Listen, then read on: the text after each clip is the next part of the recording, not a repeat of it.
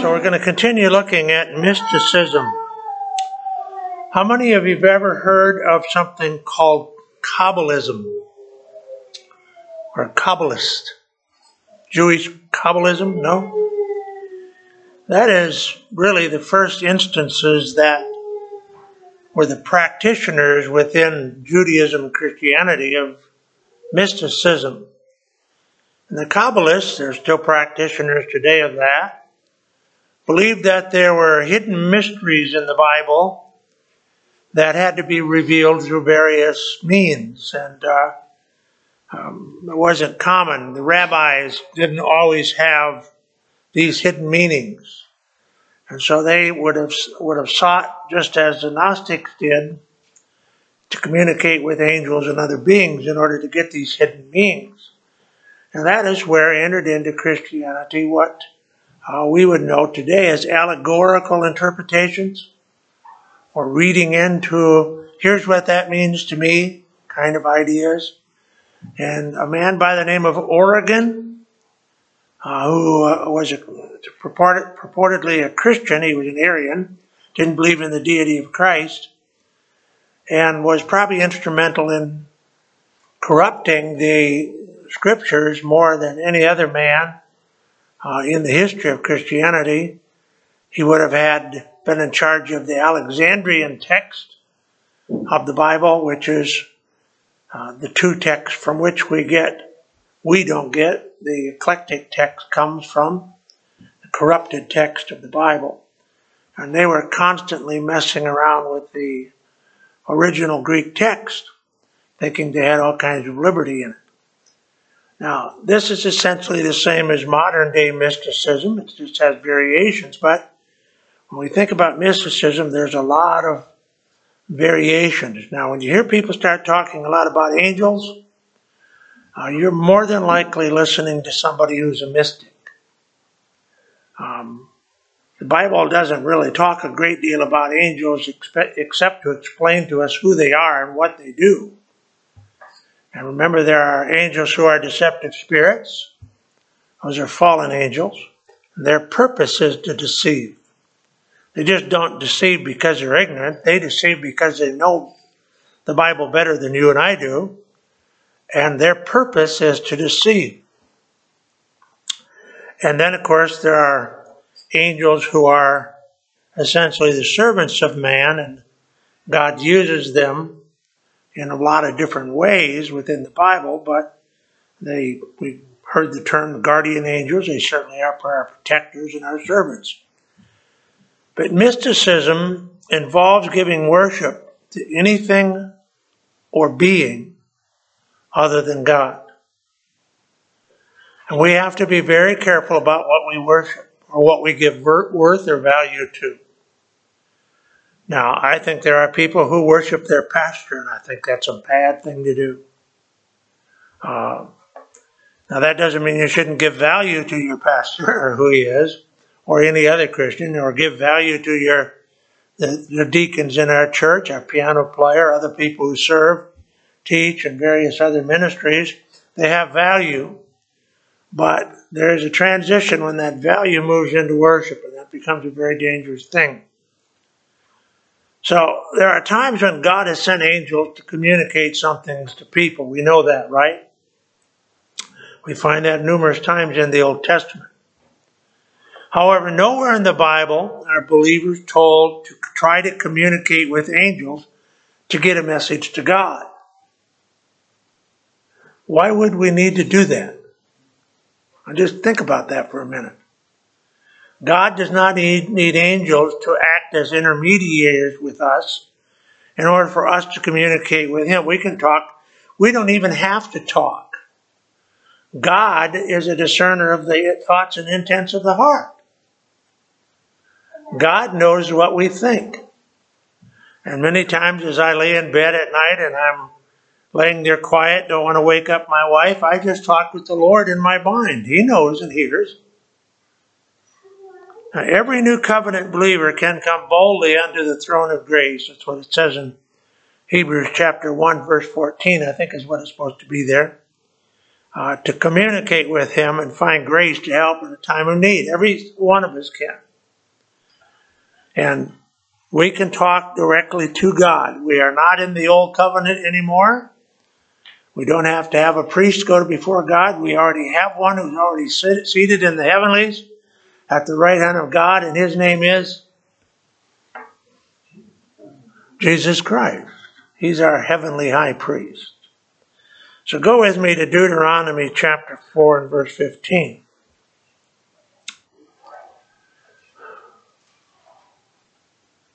Okay, let me read this for you. Take ye therefore good heed unto yourselves. What's he talking about? Talking about worship. Take heed unto yourself. Be careful about what or who you worship. For you saw no manner of similitude on the day that the Lord spake unto you in Horeb out of the midst of the fire. There was no, he spoke out of the fire, but there was no other manner of similitude, nothing that looked like something you should worship, that you should make an idol of. Lest you corrupt yourself to make you a graven image, the similitude of any figure, the likeness of a male or female. That's why God didn't show himself in a form. The likeness of any beast that is on the earth, the likeness of anything foul that flieth in the air, the likeness of anything that creepeth on the ground, the likeness of any fish that is in the waters beneath the earth. Unless thou lift up thine eyes unto heaven, and when thou seest the sun, the moon, and the stars, even all the host of heaven, shouldest be driven to worship them and serve them, which is exactly, of course, what the pagan nations did. That's why they were so occupied with astrology and where the suns and the stars were. Of course, they got the seasons and things from it, but they worshipped it all, thinking it was God's. I said, which the Lord thy God hath divided into all nations under the whole heaven. And my wife and I have very carefully not used symbols over the years. Some people want to be, let people know they're Christian. They wear a cross. They have a fish on the back of their car, or whatever it is. I don't think that we need any of those kind of things, and I've never used them. I've always opposed them, but I've never spoken out necessarily and said, well, you're in sin if you do that. I don't think those are the kind of things that God wants us to use. We don't worship God in icons. And nor should we try to represent God by an icon of any kind. An iconic cross certainly doesn't represent in any way any kind of understanding of what Christ accomplished on the cross of Calvary. Nor is it what God meant when he said, take up your cross and follow me. That's certainly a pretty poor understanding of what Christ is saying. Go with me to Revelation 19:5. We're looking at angels here. God does communicate with angels, communicate to us with angels. He does not need angels for us to communicate with him. It says, and a voice, what was that? An angel, verse 5, Revelation 19, came out of the throne, saying, praise our God, all ye his servants, and ye that fear him, small and great. And I heard as it were the voice of a great multitude. What's that? That's a whole bunch of angels. It tells us that it was as the voice of many waters. Like it was so much, it was like the waves crashing on the shore. There's a voice of mighty thundering, saying, hallelujah, for the Lord God omnipotent reigneth. Let us be glad and rejoice, he says, and give honor to him, for the marriage of the Lamb is come, and his wife hath made herself ready, and to her was granted that she should be arrayed in fine linen, fine linen, clean and white. For the fine linen is the righteousness of the saints. That, of course, is typical, of course, of what the Spirit of God has done. All of these things are critically important for us and what we are trying to understand regarding the fact that we don't communicate to God with angels. God occasionally did communicate with us by angels, but the intent is God's not doing that now. God now is speaking to us how? Through the Scriptures, right? Through the Scriptures. So if you want to have a conversation with God, you can talk to Him directly. You want to hear what He has to say, read the Bible. So somebody says to me, well, God spoke to me that day. What book were you reading when He spoke to you? Because that's the only way God spoke to you today. Verse 9, and He, what's that? That's an angel, saith unto me, John the Apostle. Right, blessed are they which are called unto the marriage supper of the Lamb. And He, the angel, saith unto me, these are the true sayings of God. And I fell at His feet. He fell at the feet of the angel. To what? Worship Him. And He, the angel, said unto me, see thou do it not. What's another way to say that? How would we say that today? Stop that. Don't do that. Quit that. A lot of different ways. God said, the angel recorded here said, see thou do that, do it not. Why? I am thy fellow servant and of thy brethren, and have the testimony of Jesus. He's part of the creation. Worship God. For the testimony of Jesus is a spirit of prophecy. Only worship God. That's a concept here. Don't worship anything else other than God. Now, can we worship Jesus? Sure, He's God. But we shouldn't worship angels. And then look down to chapter 22 and look at verse 8. And I saw those things, and I, John, saw those things and heard them. And when I had heard and seen, I fell down to worship before the feet of the angel who showed me these things.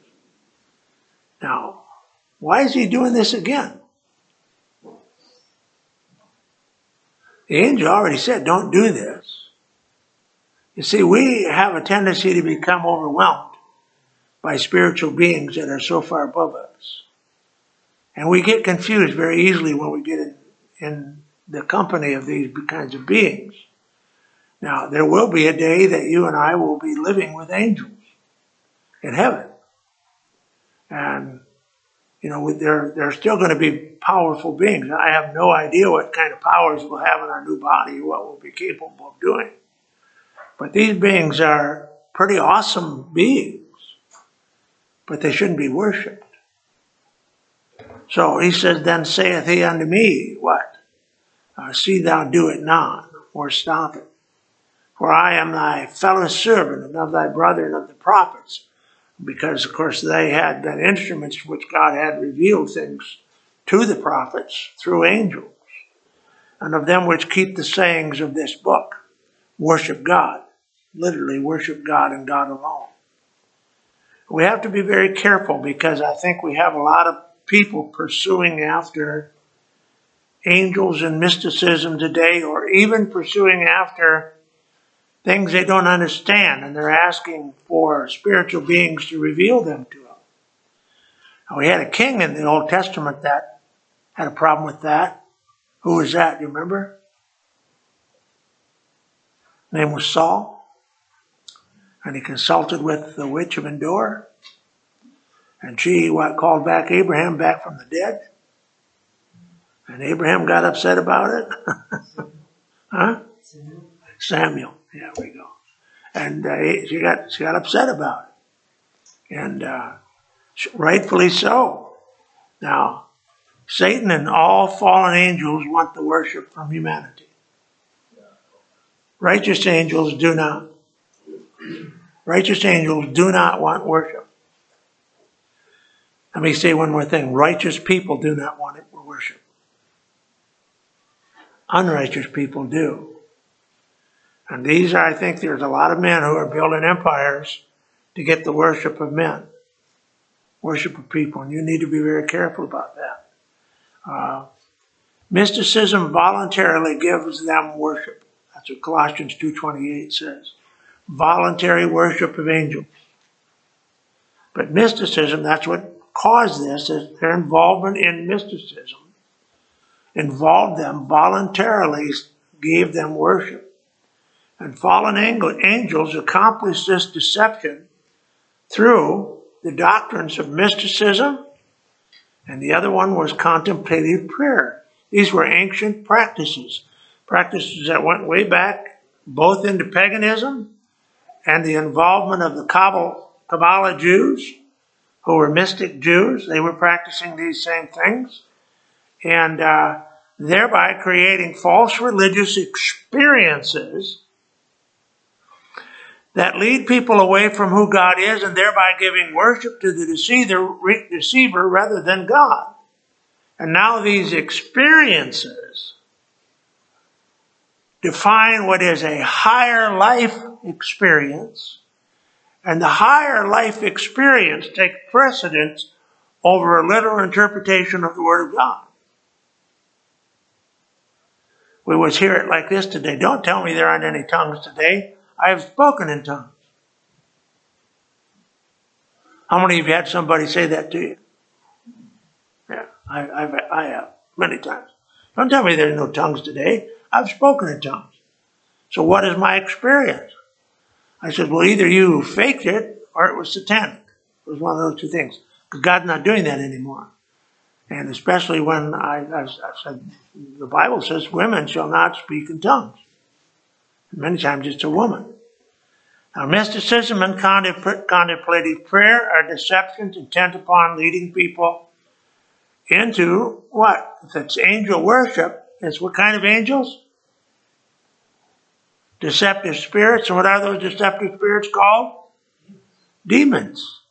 So they're involved in what kind of worship?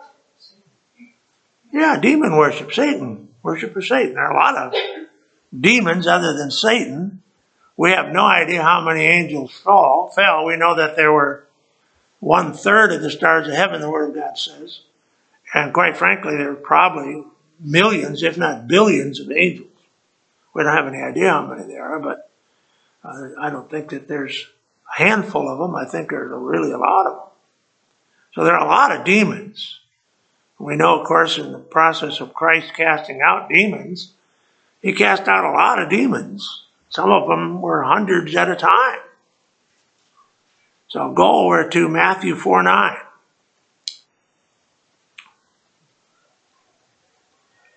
Matthew 4:9, you read that for us, Justice.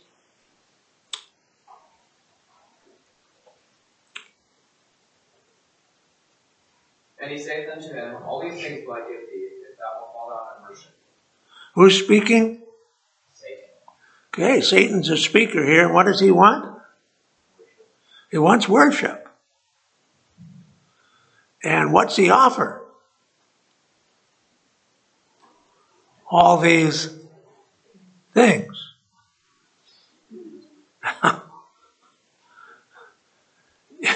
It's amazing how when we become involved in worshiping things, otherwise we've given these things more value than our worship of God. How easy it is to transfer our worship from God to things. And of course, that's a problem. Isaiah 4, verses 12 through 15. Noel, would you read those verses for us? Isaiah 14, 12 through 15. No, I say something else? 4, okay. 14. 14, 12 to 15. How art thou fallen from heaven, Lucifer, the son of the morning? How art thou cut down to the ground, which didst speak in the nations? For thou hast said in thine heart, I will send him into heaven. I will exalt my throne above the stars of God.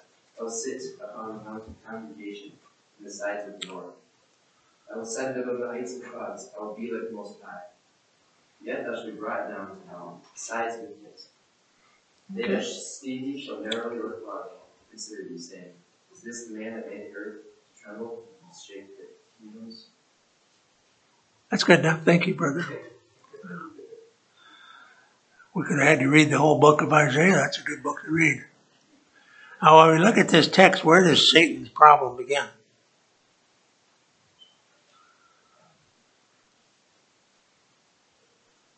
It says in verse 13, what is it? I said what? Starts with himself. But what did he say? He didn't say it out loud, did he? He said in his heart. So before the action ever took place, the thinking is what corrupted him. It was how he thought that corrupted him. Now remember that, because it's very much a part of mysticism. For thou hast said in thine heart, I will ascend unto heaven, I will exalt my throne. Now this is, of course, typified in this pagan king, but he is using this pagan king to represent who Lucifer is and what he did. It's in the heart where all of this begins. And of course it went forward into actions that would begin by seeking to deceive Eve and lead Adam into sin. But he said, I will sit upon the mount of the congregation. What's he talking about? He wants worship. The mount of the congregation is where the pagan gods, of course, would be exalted upon the high places. And he's saying, I'm going to sit in the mount of the congregation in their high places and I'll be exalted. I will be what? In verse 15 or verse 14, I will be like. You know, he's not deceiving himself. He doesn't think he's going to be the Most High. He thinks he's what? I'll be like the Most High. There is some involvement here in this mysticism. Why was it being faked at Jerusalem? Or not Jerusalem, at Corinth.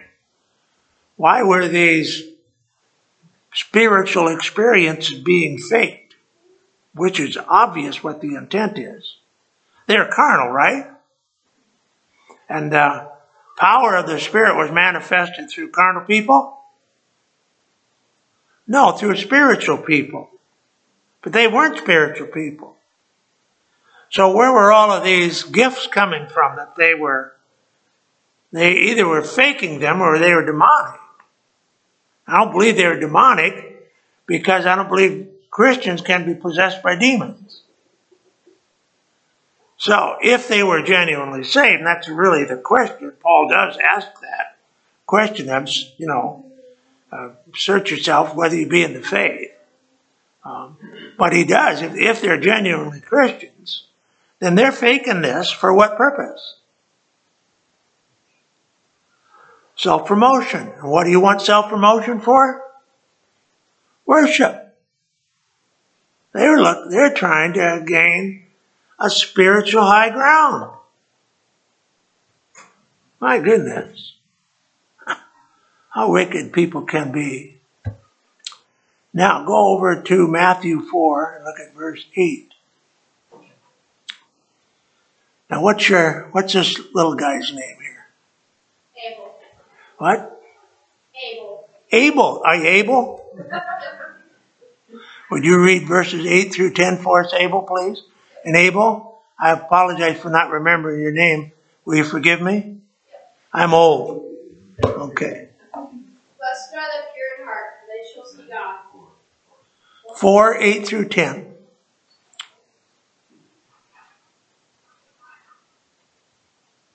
Again, the devil taketh him up into an exceeding high mountain, and showeth him all the kingdoms of the world, and the glory of them, and saith unto him, All these things will I give thee, if thou wilt fall down and worship me. Then saith Jesus unto him, Get thee hence, Satan, for it is written, Thou shalt worship me, the Lord thy God, and him only shalt Now, all of these three temptations of Christ are all intent upon Satan getting Jesus to worship him.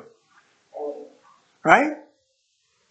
Now notice he says, if you'll fall down and worship me. Now what does that mean? What kind of worship is this? Subservient, right? You're bowing down before him. That's all he wants. Now Jesus is man in this context. Now he's both man and God. But in the context, he's trying to get Jesus, the man, to bow down before him, which would defile him. And then he could no longer be the Redeemer. Justice.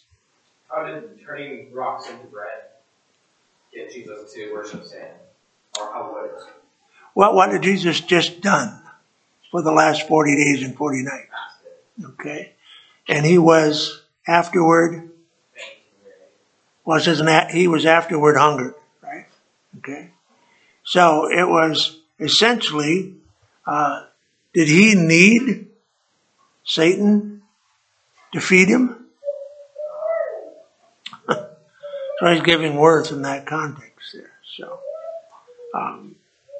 So he's trying to get Jesus to worship him, the humanity of Jesus. Otherwise, Jesus came to restore dominion back to humanity. That is a new federal headship of Christ. So he had to be successful in resisting these temptations and not be subservient in the fall, because he was Lord, both in his humanity and in his deity, because he was part of a humanity that had not fallen. But this would have caused him to fall, and he could not have restored that second aspect of redemption, which is the redemption of lost dominion. He could, if he sinned, he couldn't have restored dominion in the redemption of a lost soul either, but he would have been defeated in both his purposes. In Genesis 3:15, the redemption of lost dominion and the redemption of lost souls, he couldn't do that. So any other questions on that? So the worship of or dependence on, that's key. Not just to worship, but dependence on any spiritual being other than God is satanic in origin. And Satan wants to get you off track by getting you to chase after some religious experience or some higher plane of knowledge. If you want a higher plane of knowledge, where do you go to get it? Go back to your Bible. And if you don't understand your Bible, where do you go? So go back to the Bible, but you can't go to prayer. Right? You ask God for something called illumination. Now, very often I'll get into a really, really difficult text, and I'll be trying to exegete it or find out what God is saying, and I'll just go, Lord, I don't know what this means. And would you show me, please? Would you show me what this is? And it's amazing how well he'll take me to one portion of Scripture here, or bring another part to mind here, or lead me somewhere, and then I go like, oh, well, that's pretty simple, really. You know, what's that called? It's called illumination. We know that from 1 Corinthians chapter 2, and God says we have the Spirit who will teach us all things, even the deep things of God. So why do we continue to wade through these deep waters without the aid of the Spirit when God has given us that? But he didn't say, oh, well, go talk to one of the angels and ask them to tell you what it was. You can go to God. Now, if he succeeds in deceiving us, he will keep you from focusing your efforts on growing in the knowledge of the Lord. He'll keep having you chase down pathways of things that have no merit whatsoever. He will keep you from growing in a spiritual maturity for ministering to others. Now, here's what I've experienced over the years. Those who come to church looking for religious experiences are often at the altar. because they're looking for a religious experience. They get excited. They weep. They make decisions. But why do I know it's a religious experience? Because what happens on Sunday never translates to anything on Monday. It's just a religious experience. And this is what happens oftentimes in revival meetings or evangelistic meetings. And I preach in those meetings. I've often explained that. I said, here, if this is what you're here for, this is not what I'm here for. Revival takes place when you change your heart. You begin to do what you promised God's going to do. And I don't need you down at the front kneeling at the altar in order for that to happen. That's not happening there at the altar. You can do that anywhere, in your pew, driving home after church, any place. Now, sure, I'm not saying you can't come to the altar if that's what God wants you to do. But I don't spell altar A-L-T-E-R or A-R. I don't spell it A-L-T-E-R. I spell it A-L. No, I did it again. A-L-T-A-R. I spell it A-L-T-E-R. Altar. Change your life. That's what a real altar is. You see, boy, I tell you, that extra hour of sleep is not doing me good here this morning. So if he can take your focus off to really making some work on your own change and seeking a higher experience or higher life, something than more than what you already have through the indwelling Holy Spirit, he's going to keep you chasing that rabbit. How many of you ever hunted rabbits? Do you hunt rabbits by chasing them, Noel? No. You hunt rabbits by sitting quietly and waiting for those stupid things to stop. Right? And then boom. Or unless you're hunting with a slingshot. My brother used to hunt rabbits with a slingshot. Now, he's going to keep you from growing if he could get you misdirected. And he's going to keep you from ministering to others because now you're focusing on what you want. And it's not a complicated thing. The spiritual life is not a complicated thing. You just have to repent and confess sin to God. He'll cleanse you from all unrighteousness and fill you with the Spirit. It's that simple. And you can have that at any moment of any day that you want it. So mysticism keeps chasing you after experiences. Now, there is only one mediator between God and men, and it's not an angel. That is what 1 Timothy 2:5 says. For there's one God and one mediator between God and men, the man, Christ Jesus. Now, the concept here both refers to Christ, that's a deity. The deity of the promised Jehovah incarnate in human flesh, Genesis 3:15, and Jesus, the name of God's in his humanity. Now, according to Colossians 2:18, any person claiming he's guided by a new revelation,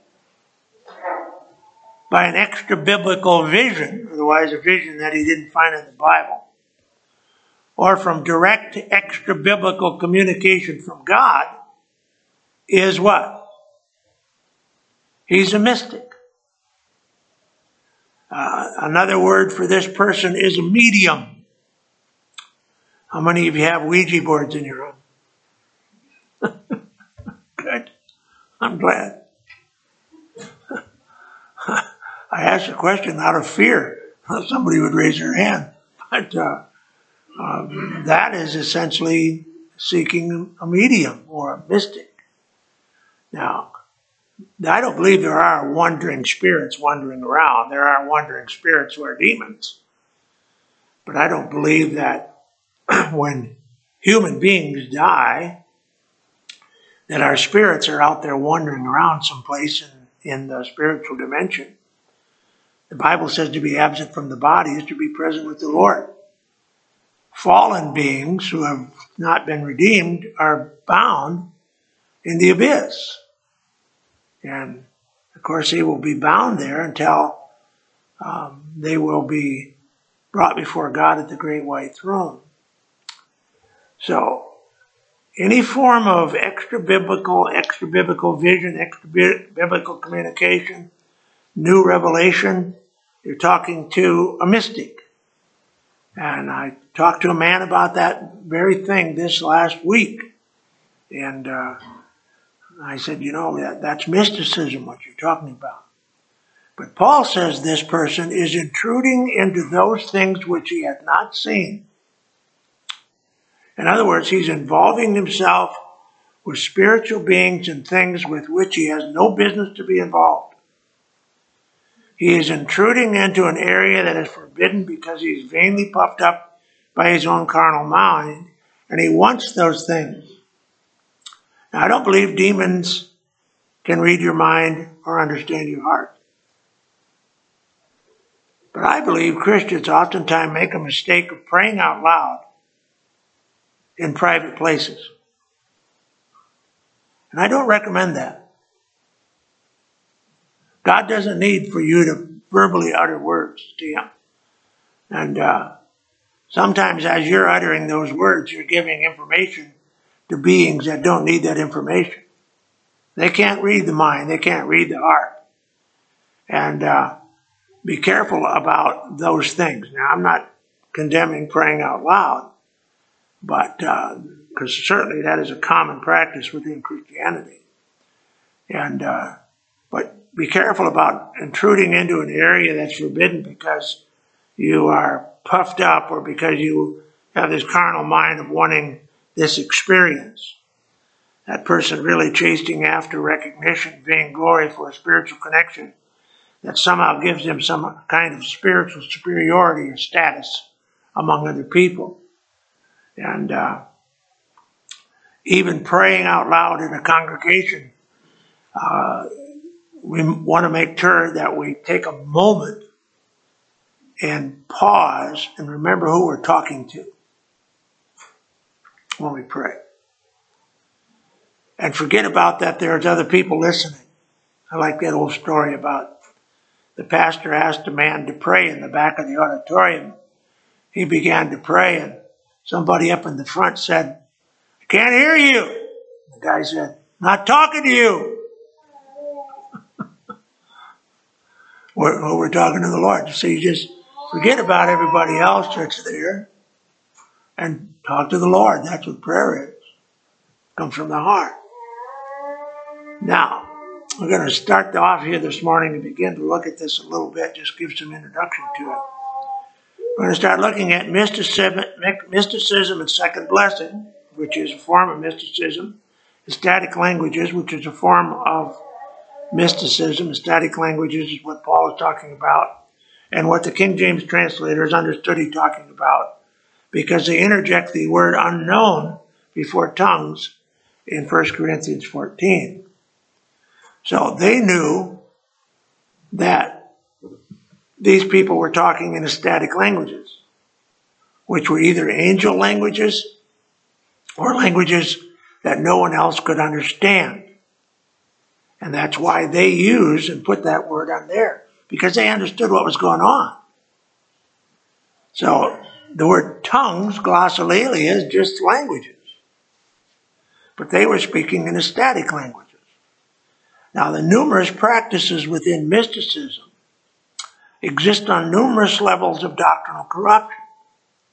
When someone begins down the pathway of pursuing something different than what God promises or what God defines as normal or orthodox in the Word of God, that pathology will usually and almost always lead down the pathway of mysticism to some degree. Now, we have involvements in this in all different levels of what we would call liturgical Christianity. Because liturgical Christianity is, in fact, a degree of mysticism. Almost all of them are. We'll look at that.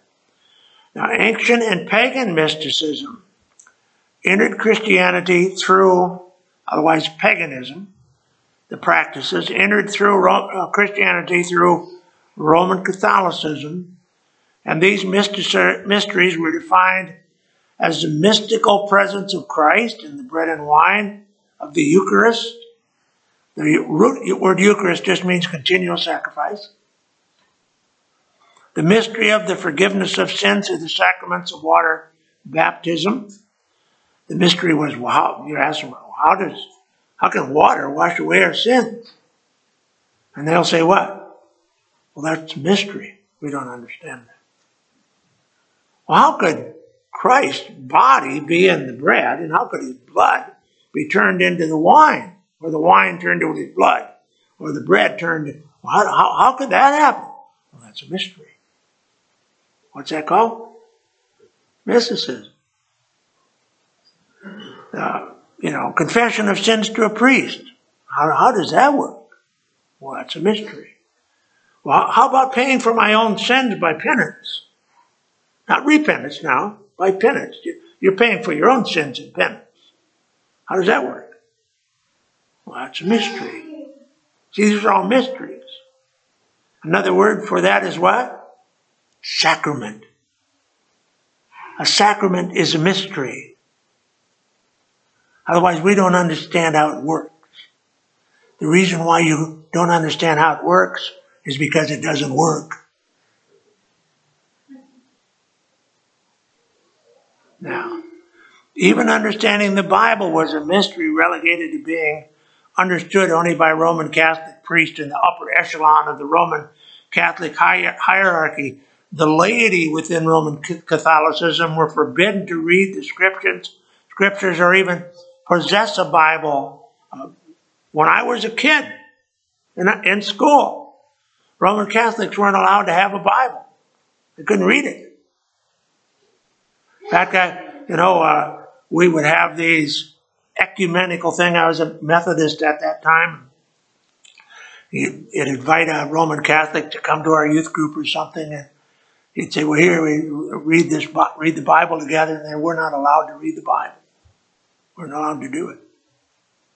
Now, that changed over the years, but originally the Bible was a mystery to the laity. They weren't. In fact, most of the priesthood wasn't allowed to even have a Bible.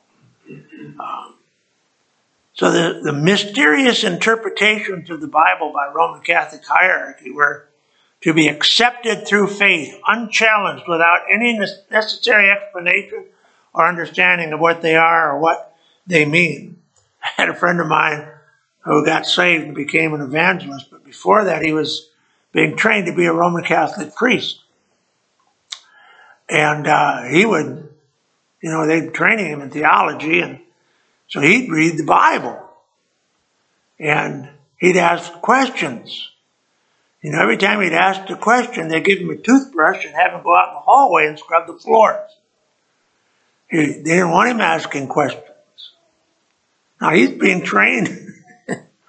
They wanted him simply to bow and accept the catechism of the Roman Catholic Church, not to ask questions, just to blindly accept it. So the first group of the Reformation of Roman Catholicism, Reformed churches are Reformed what? Reformed Roman Catholic churches. So they are reforming what was greatly deformed in Roman Catholicism. Didn't just throw it out and get back to the Bible. Although they said they did, they didn't. But the first group of the Reformation was not the Lutherans, but were the Hussites. As the followers of the teaching of a man by the name of John Huss. And he was almost 100 years before Luther. 1370 is when he was born and died in 1458. He was burnt at the stake. But Huss was burned on July 6th, AD 1450.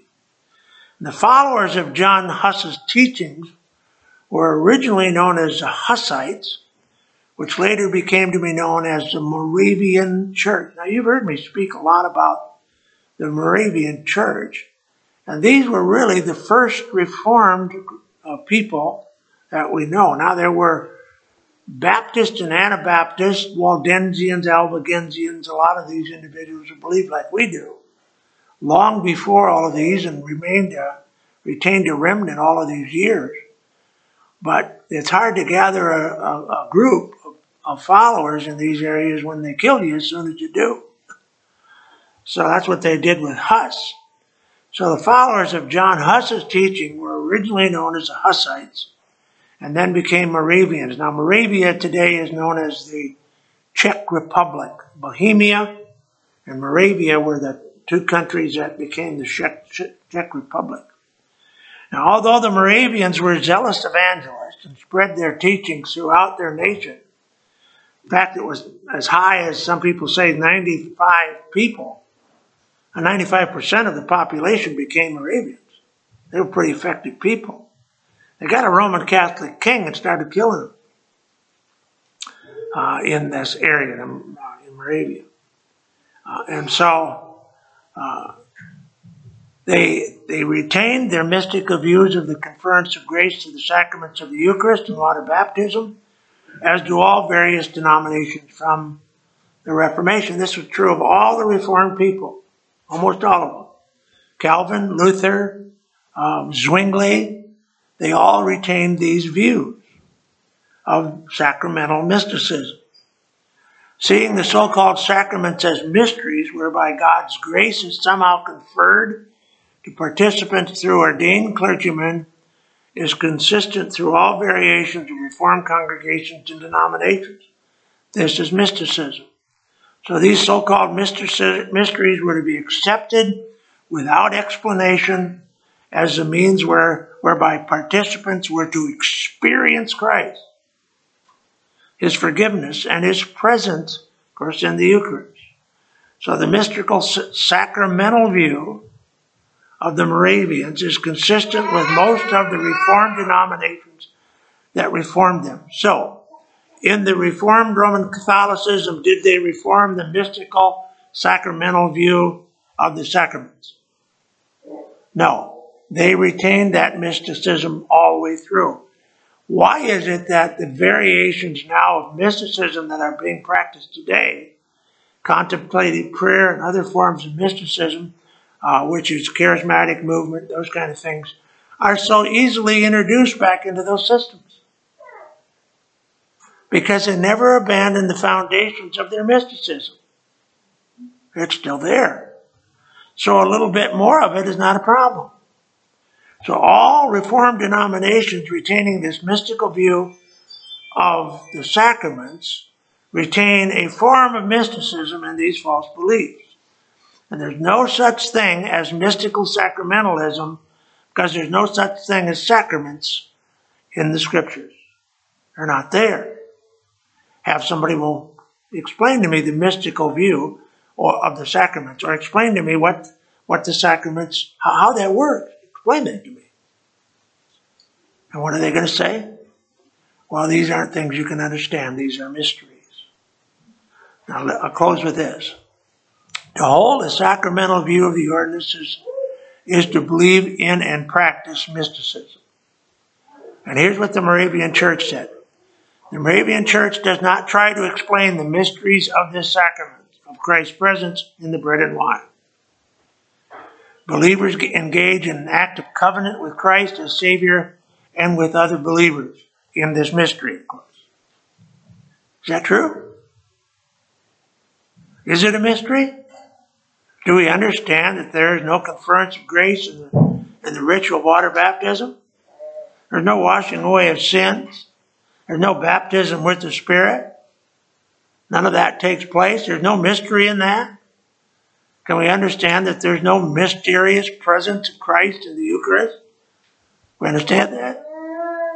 Well, if there isn't any, then someone is creating a falsehood. And we'll have to pick up with that next Sunday as well. Let me see. Daniel, why don't you close this in prayer? Heavenly Father, we thank you so much for our ability to come here, that you'll have already had us prepare our hearts for your own fruition. That we see something done here today, that we strive to be in your word, that we fight for the purity of your word, no matter what the cost. That you your pastor clarity working from your Holy Spirit. We have open hearts, listening ears, to then be protected for the work of the ministry, and to go forward, proclaim the good news of your word. In Jesus' name. Amen.